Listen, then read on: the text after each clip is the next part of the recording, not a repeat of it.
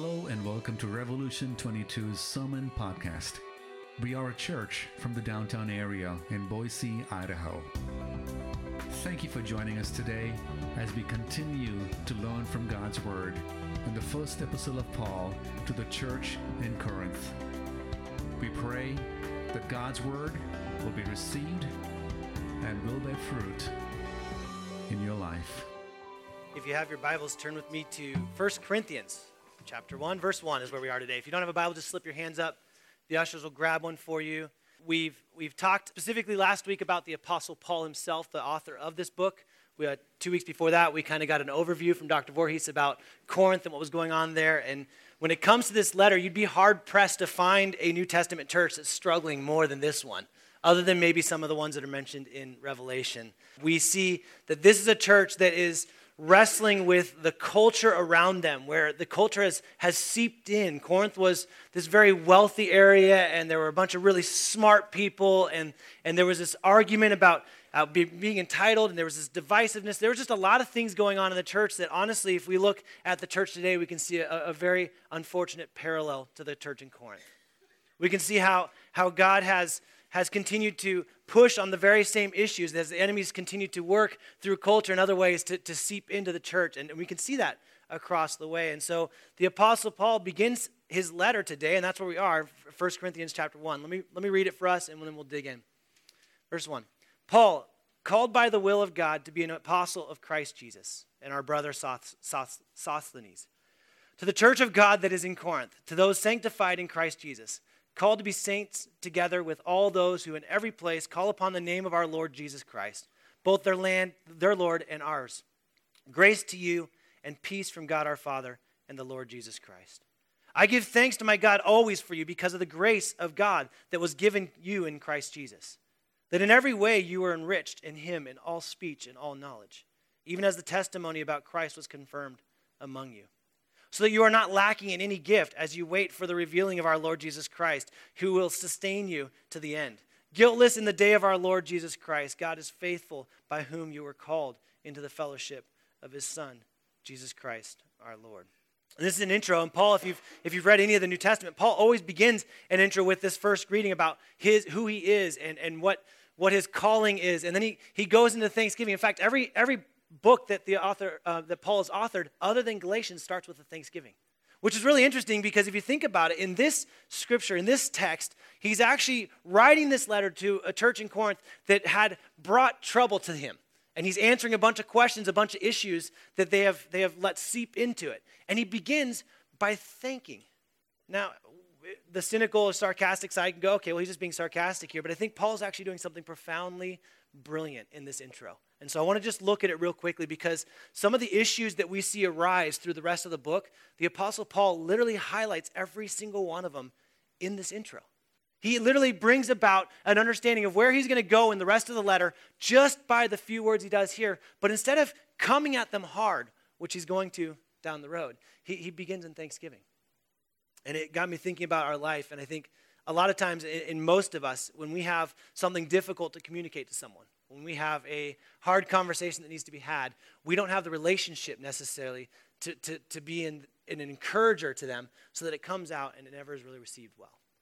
And some could assume that the Apostle Paul is just using some brilliant form of rhetoric or some kind of educated argument for his sake to be thankful, but I don't think that's what he's doing.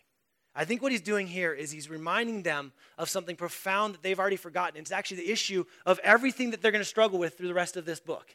It's the issue that they've lost sight of one specific thing, and because of that, there's divisiveness, and there's struggling with the spiritual gifts, and there's missing what the resurrection means for them, and all of these struggles and these battles that are going on through Corinthians. It's all missed because of one thing, and the Apostle Paul does it. So first, he lays out and says, called by the will of God to be an apostle of Christ Jesus and our brother Sosthenes. So first off, Sosthenes, we don't know a lot about him. There's one Sosthenes that's mentioned in Acts, who was a leader of a synagogue in Corinth. It could be this one, but there's no real true understanding if it is. But ultimately, what we do know is the way that this book is written, Sosthenes isn't writing this book with Paul. He's most likely transcribing it for Paul. And so it's not him necessarily speaking into this like we would in maybe Thessalonians and some of those other ones where there's other people speaking into it. It's him just speaking and this brother writing it. But everyone in Corinth would know who this person is. So whether it was the synagogue leader or not, every single person in Corinth that they're writing to, the church, would know who this person is. Now, the Apostle Paul begins with his greeting as normal. And most of us just kind of skip over this section. However, we find out very quickly, in fact, in this chapter, just next week we'll find out, is that there's an issue with Paul's authority. One of the struggles and the reason why divisiveness has started to work its way into the Corinth church is because of Paul's actual authority.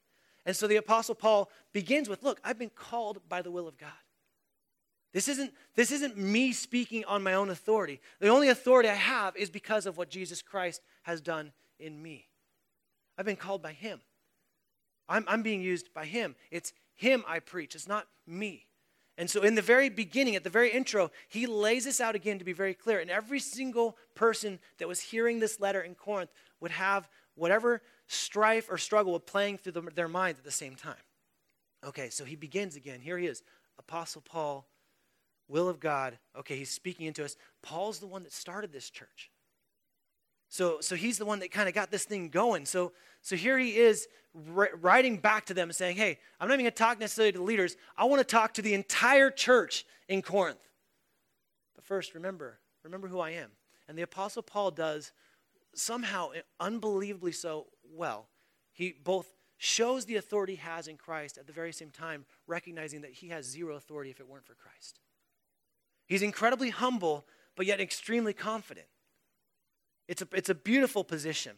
And then he says, to the church of God, to the church of God. Now this is really, really important because in Corinth, what's happening is there's most likely a number of little house churches that were meeting in Corinth.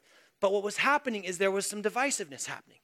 Well, you go to this church, or you go to that church, or these people follow Apollos, or this people follow Paul, and there was this kind of this ripping happening. And the Apostle Paul, in his greeting, just does away with it real quick. He just says, "Hey, to the church of God, let me just establish this really quickly for you. It's not this church and that church and this church and that church. It's the church of God." We're going to talk extensively about that next week.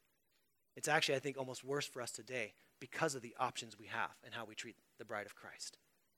But the Apostle Paul says, no, I'm writing to the church of God, to God's church, to not my church, to not Revolution 22 church, but to God's church. And he establishes that at the very beginning. He says, that is in Corinth. And then he goes on and says something that most of us would pass over. Right? He says, to those sanctified in Christ Jesus, called to be saints together with all those who in every place call upon the name of our Lord Jesus Christ, both their Lord and ours. So he's reestablishing, reiterating this is God's church. But he's being very clear to who is a part of God's church. It's those whom are being sanctified. It's those who not only are being sanctified, but have been called to be saints. That word saints is better to be said as holy, to be set apart. You've been called to be set apart. Now this is just the intro, guys. He's gonna elaborate on all of this stuff for the rest of the book. But he's establishing something so profound. He's saying, look, you were called to be set apart. Now the Corinthians weren't really misunderstanding what was going on. It was obvious that there would have been strife in the church. They knew that people went off to talk to Paul. They knew that wrestling was going on, and some were questioning their motives and how they were operating and what was going on in the church. They weren't unaware of what was going on. And now the Apostle Paul says, look, I'm writing to the church of Corinth, which is every single one of you that profess the way of Jesus Christ. I'm writing to you, and you were called to be set apart, holy. But here's the best part. He doesn't say calling, he says called. So he's establishing, he's saying, look, you're set apart. If you're in Christ, you're to be sanctified. You're to be holy. He establishes in this very first opening statement, he establishes the thing that we all wrestle with, the holy but not yet holy, the completing but not completed, the saved, that I'm in the Lord, but I continue to wrestle with sin. And he just establishes this right in the beginning. And the reason why I think he establishes this is because of what he goes on into verse 4. He says, look, I want you to see who you are. You are a people that aren't just a part of Corinth. You are a people that aren't just here in Boise or Meridian or the surrounding areas. You are a people that are meant to be set apart, that are meant to be holy, that God has, through Christ, began a work in you that he promises to complete. Don't lose sight of that. If you lose sight of that, then you'll miss every single aspect of what's going on from here. And that's what he says. He says, look, I'm writing to you.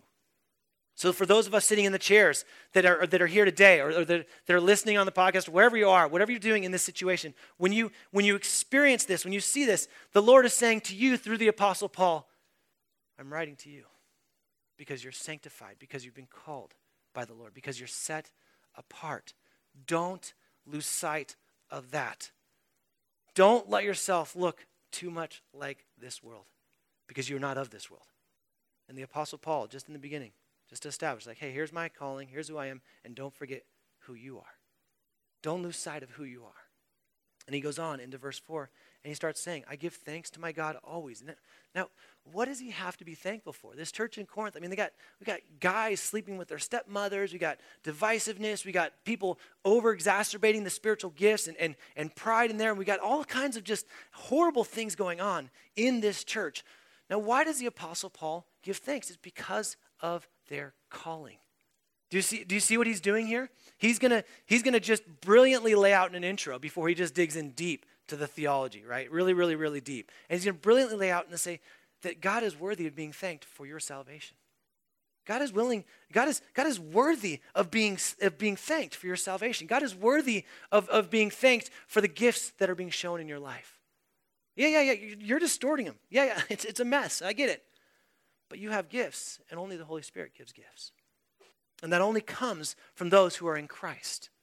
And so he's encouraging these Corinth believers, these Gentiles that don't have maybe a bunch of understanding of the old Jewish history of theology and all these things. He's bringing in an understanding to them to say, look, when it comes to being in Christ, I give thanks. And here's what I give thanks for. I give thanks, God, always for because of you, because of the grace of God that was given you in Christ Jesus. Now, this is the second time he says grace. I skipped over one, so let me go back to it. In verse 3, he says, grace to you and peace from God our Father. This is brilliant that the Apostle Paul does this. This statement is brilliant because grace to you was a common Greek-speaking intro. Like, hey, the Greco-Romans would speak this grace to you. Peace was a Hebrew one. It's to be in peace, be at shalom. And so he puts them together and mirrors it because, again, what was happening is there were Jewish Christians in Corinth, and there was a battle going on here, and they're trying to understand these things. And so he's saying, look, grace and peace to all of you. And how does he do it? Instead of just the basic statement of grace to you and peace, he says, from our God the Father, through who? Jesus Christ. You want to experience grace, it comes through Jesus Christ. You want to experience peace, it comes through Jesus Christ. And it can be had in Jesus Christ today for those who are in him. So he says that. Now the second part he's thanking for grace. Now this is a different grace. This is the salvation grace. This is the undeserved gift that we have. Something that we can't claim on our own. We spend a bunch of time in Hebrews talking about the only way that we can come to know God is through Jesus Christ, right? And so he's saying, I give thanks to God for the grace that was shown to you. See, he's not thanking them for their graciousness. He's helping them see really quickly that the fact that they get a walk in grace has nothing to do with them, with their struggles or with what they're doing well, with how well they're using the gifts of God, or really how terribly they're using them. He's saying, no. I'm thanking God that God brought grace to you. See, and I think most of us forget to thank God for that. And I think that's where we get messed up. And I think that's what the Apostle Paul's, it's one of the many things he's trying to do in this little intro, is remind him that this is a profound thing. To experience grace, to not get what we deserve, which is punishment and death because of our sins, to experience grace through God's mercy in Jesus Christ, this is a profound thing. And the Apostle Paul doesn't want to lose sight of that. And so he just says, look, thank you, God. Thank you, God, that in spite of what's going on in Corinth, in spite of what's going on in little Rev 22, thank you, God, for your grace for these people. He goes on, he thanks him again. This isn't the only thing he thanks him for. Thank you for the grace of God that was given to you in Christ Jesus. It was given. It's not being giving. It was given, meaning he's speaking to believers. He's speaking to brothers and sisters. These brothers, that's important for us to remember when we start digging into Corinthians. There's some messed up stuff happening in the Corinth church. And the Apostle Paul is giving thanks for the grace that has been given to the church in Corinth. Don't lose sight of that. That's important. He goes on and says, and that in every way you were enriched in him in all speech and all knowledge. Now he's going to spend a bunch of time talking about all speech and all knowledge, but this word enriched is to mean, it really is better translated, made rich. You were made rich. Now this is important for us to understand. To be made rich was something that this was a huge port city. Corinth was wealthy. Money was everywhere. And essentially what was happening is the richer people got, the poorer spiritually they were. And so what would happen is the people in Corinth were about status and stature and being rich and knowing these things. And the Apostle Paul says, no. I thank God that you've been enriched with everything that you need. What is he talking about? He's not talking about money here. He says in speech and wisdom. He doesn't talk about grace or faith or love or some of the other things when he uses this word in other books. But he's saying, look, you're going to be made rich. You're made rich spiritually. That means no matter how hard it gets, which is what was happening in Corinth right now. There was struggles with commerce and some of the things with the spiritual beliefs and the melting pot was going on. People were being tied out, and when there was divisiveness happening, they were getting their businesses cut out. And so there was struggle. There was wrestling happening. And he's saying, look, it doesn't matter how much money you have. It doesn't matter what you do for worldly wealth. You have been enriched in every way. Don't lose sight of that, church. Don't lose sight of it. He's just teasing these things out. He's going to elaborate immensely on every single one of these things, the book of Corinthians. But he's helping them to remember, like, I'm giving thanks that you already have been made rich in Christ. So what about us today? Do you experience that wealth? Or do you find yourself still chasing the world's wealth? Do you experience the gratitude and the thankfulness that the Lord has given you everything necessary? You've been made rich. No matter how hard it gets, no matter how difficult it gets, you've been rich. You've been made rich. Then he says, even as the testimony. Now this word testimony is where we actually get our word martyr from. It says, even as the martyr about Christ was confirmed among you. What does this mean? It means it's gonna be hard. But you want to know that you're confirmed in Christ. You want to understand that you are in Christ. You'll see it through your testimony. You'll see it through the difficulties. You'll see it as you remain under the trials and you stay steadfast in this and your faith perseveres.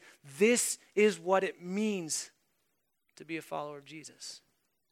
Your testimony will be enriched and shown no matter how hard it gets, and it will get really, really hard. Some of you are experiencing immense hardship. No matter how difficult it gets, he's saying, this is your testimony. This is what confirms you are the Lord's. You're the Lord's. This confirms it. I give thanks for that.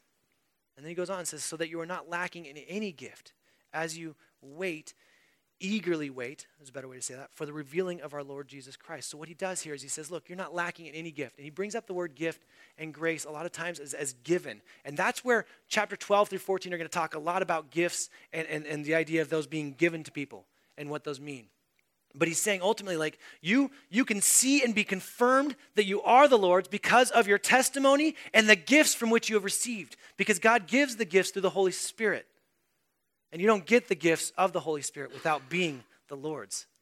So he's saying, look, you've been confirmed. You're a people. You are God's people. You are to be set apart. You are his children. And you can have confidence in that. You can be, not that you can live however you want. That's not what this book is talking about. In fact, the book will spend a bunch of time talking about how we are to live as holy followers of Jesus Christ. But in spite of everything you're struggling with, take heart. Be thankful that you have every single gift that is necessary.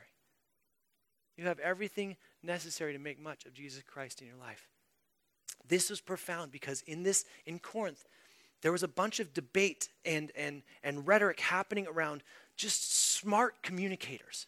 And the Apostle Paul is brilliant, okay? We've already established that. He could have come in and just head knowledge the whole conversation and won every single person over in Corinth by the way he communicates. But we'll see in actually the rest of this chapter, next chapter, how he chooses to be foolish so the Lord can be elevated. But what he's doing is he's saying, look, you have everything you need. It doesn't matter if you come from Jewish background. It doesn't matter if you have the history of this. In you, in Christ, you have every spiritual need to do what? To make much of Jesus Christ for your life. To glorify him, to speak of him. This is a really great text for us to say that no matter how young you are in your faith, you can share about Jesus Christ with anyone. Because you have everything in Christ. You have everything there. And then he goes on and talks about the future. He says, those that eagerly wait for the revealing of our Lord Jesus. Now, we've talked about this back in Hebrews, but I just want to highlight this real quickly. If you aren't eagerly awaiting Jesus Christ to come back, you love this world more than him. That's something we have to wrestle with. We should be excited about Jesus coming back. Our broken, falling apart bodies, especially mine right now, done away with, right? Made whole, complete. The sinfulness, the brokenness in your relationships, the anger, the hatred, the messed up disgustingness of this world done away with when Jesus comes back in. That should be something we are so eager to see that we literally find ourselves waking up at night pleading the Lord for him to come back. Eagerly await. And he goes on, he says, who will sustain us? What will he do? He will hold you up until the end. Now, imagine hearing that.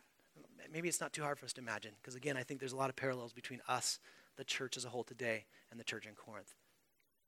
But just hear this for a second. Christ is going to sustain you to the end.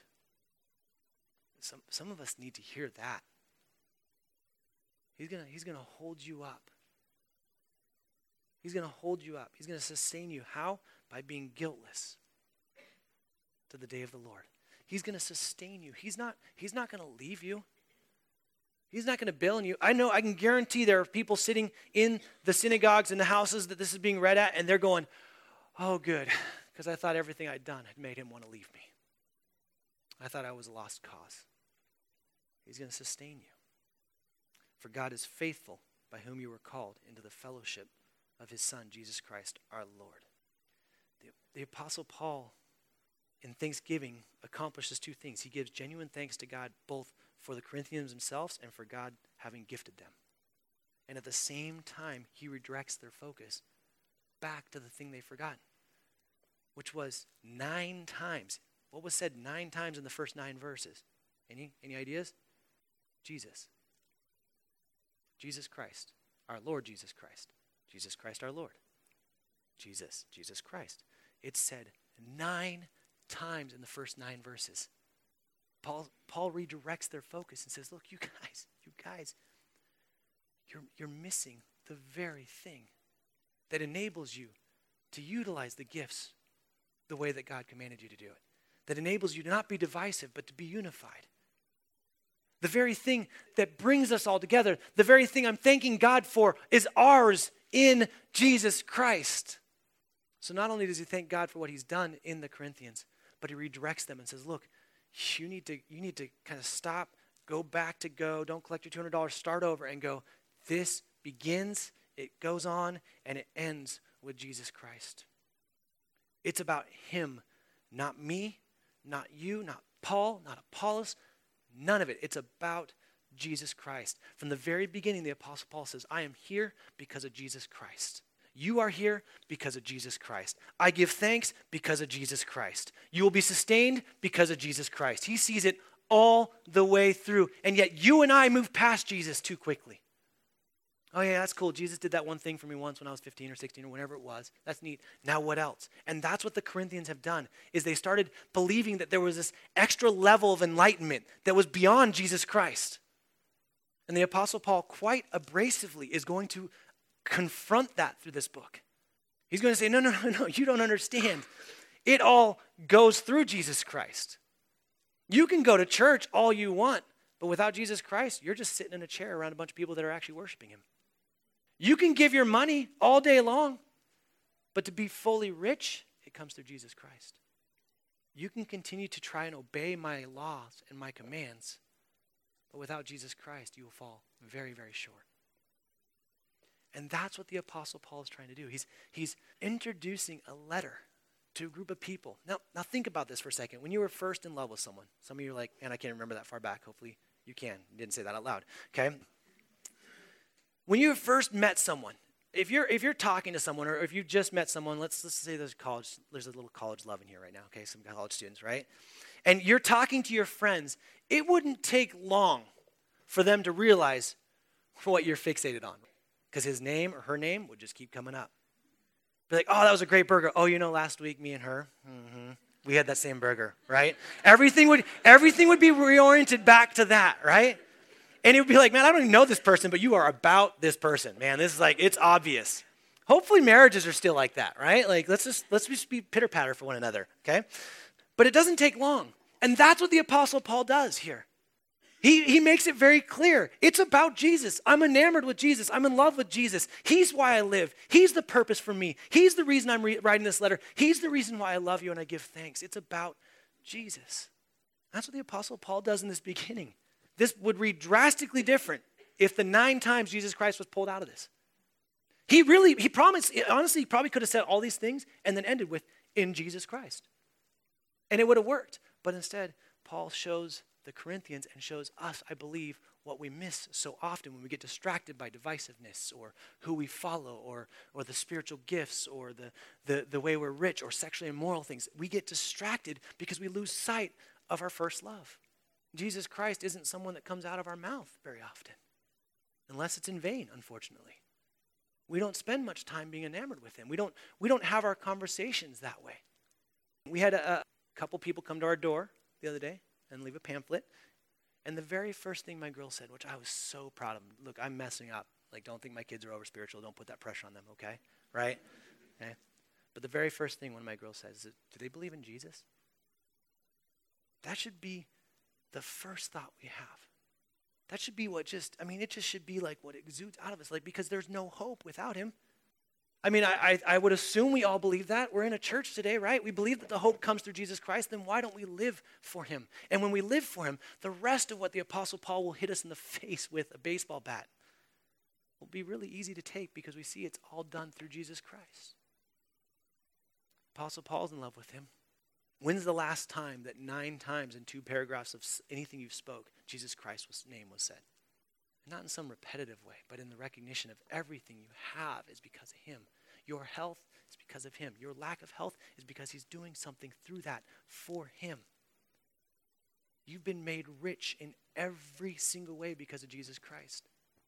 This isn't just playing church, and I think that's where the Corinthians got out of just off kilter a little bit, is that they just started allowing church to just be something they did. We just kind of do church. And they didn't really let themselves remain set apart. They didn't really let themselves stay true to who God was. And so what happened is culture started seeping in, and then the church looked nothing like the church and everything like the culture. Why? Because they lost sight of Jesus Christ. Why does our life look like the world? Because we lose sight of Jesus Christ. Why do we struggle with sin? Because we've lost sight of Jesus Christ. Why do we find ourselves disunified? Because we stop pressing into Jesus Christ. Guys, it's about him. That shouldn't be much of a shock. For some people in here, and as the band comes up, we're going to continue to worship. For some people in here, even when I bring the name Jesus Christ, you like the idea of him. You like the idea of what he stands for, but you've never really given yourself entirely to him. And I don't know who you are. I'm not like thinking of you in the back of my head, and maybe even the person sitting next to you isn't thinking that necessarily. But you know if you are in Jesus Christ, because it can be confirmed in your spiritual gifts, because you've been enriched in every way, because you know that in your heart of hearts, despite how hard you struggle to sometimes look for joy in this world, you realize that will fall very short, and that joy only comes through Jesus Christ. I want to invite you, I want to invite all of us today to re-up our commitment to Christ. This doesn't need to be some fancy ceremony, unless you want it to be. You can do that, that's fine. But I mean, like, no more pretending. No more pretending, because if this is going to be a year where we give ourselves to sacrificial obedience, It's going to take a relationship with Jesus Christ for that to even happen.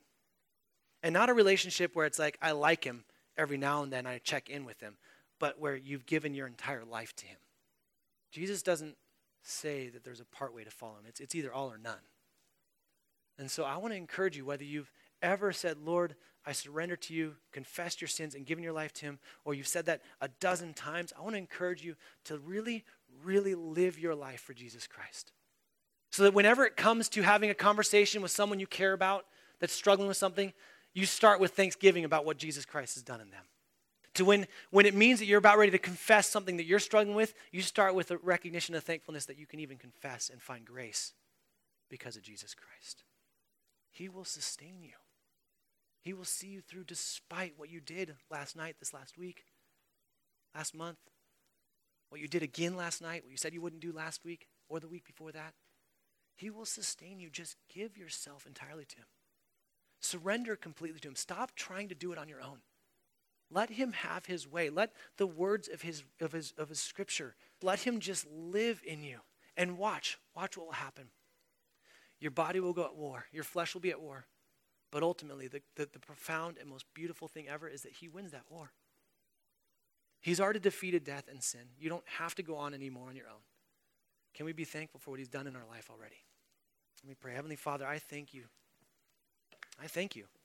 Thank you for the grace that has been shown to me. Thank you for the grace that has been shown to every other person in this room. God, for the individuals in here that haven't experienced that grace, would you just lavish it? Would you pour it out on them? Would they confess and experience love? Would they repent and see joy? God, for those of us that are in here that have been following you for a long time, but in a lot of ways have been a part of the warts or the moles that don't look right in the church today because of our actions, God, would you just strip us of anything that isn't of you? God, and would it not be a battle? I pray that we'd actually have our hands open instead of clinging to these things. Father, may we be more in love with Jesus Christ. I know that I can't love him without him first loving me, and so he has loved me. So God, help me love him better. God, would we be a people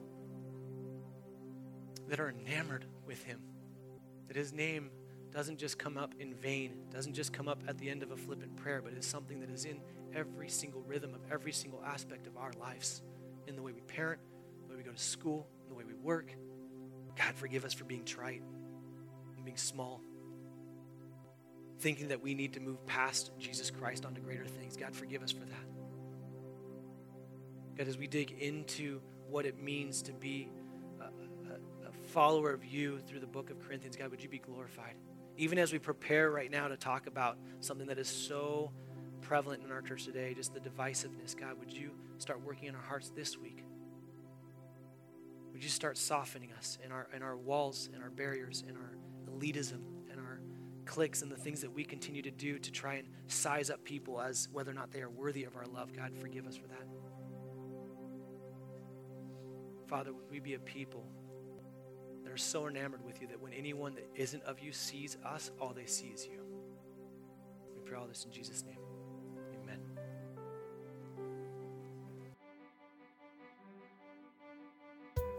Thank you for listening to our podcast. To find out more about our church, please visit revolution22.org. We encourage you to not neglect meeting together as believers. And may you continue to love God and love others.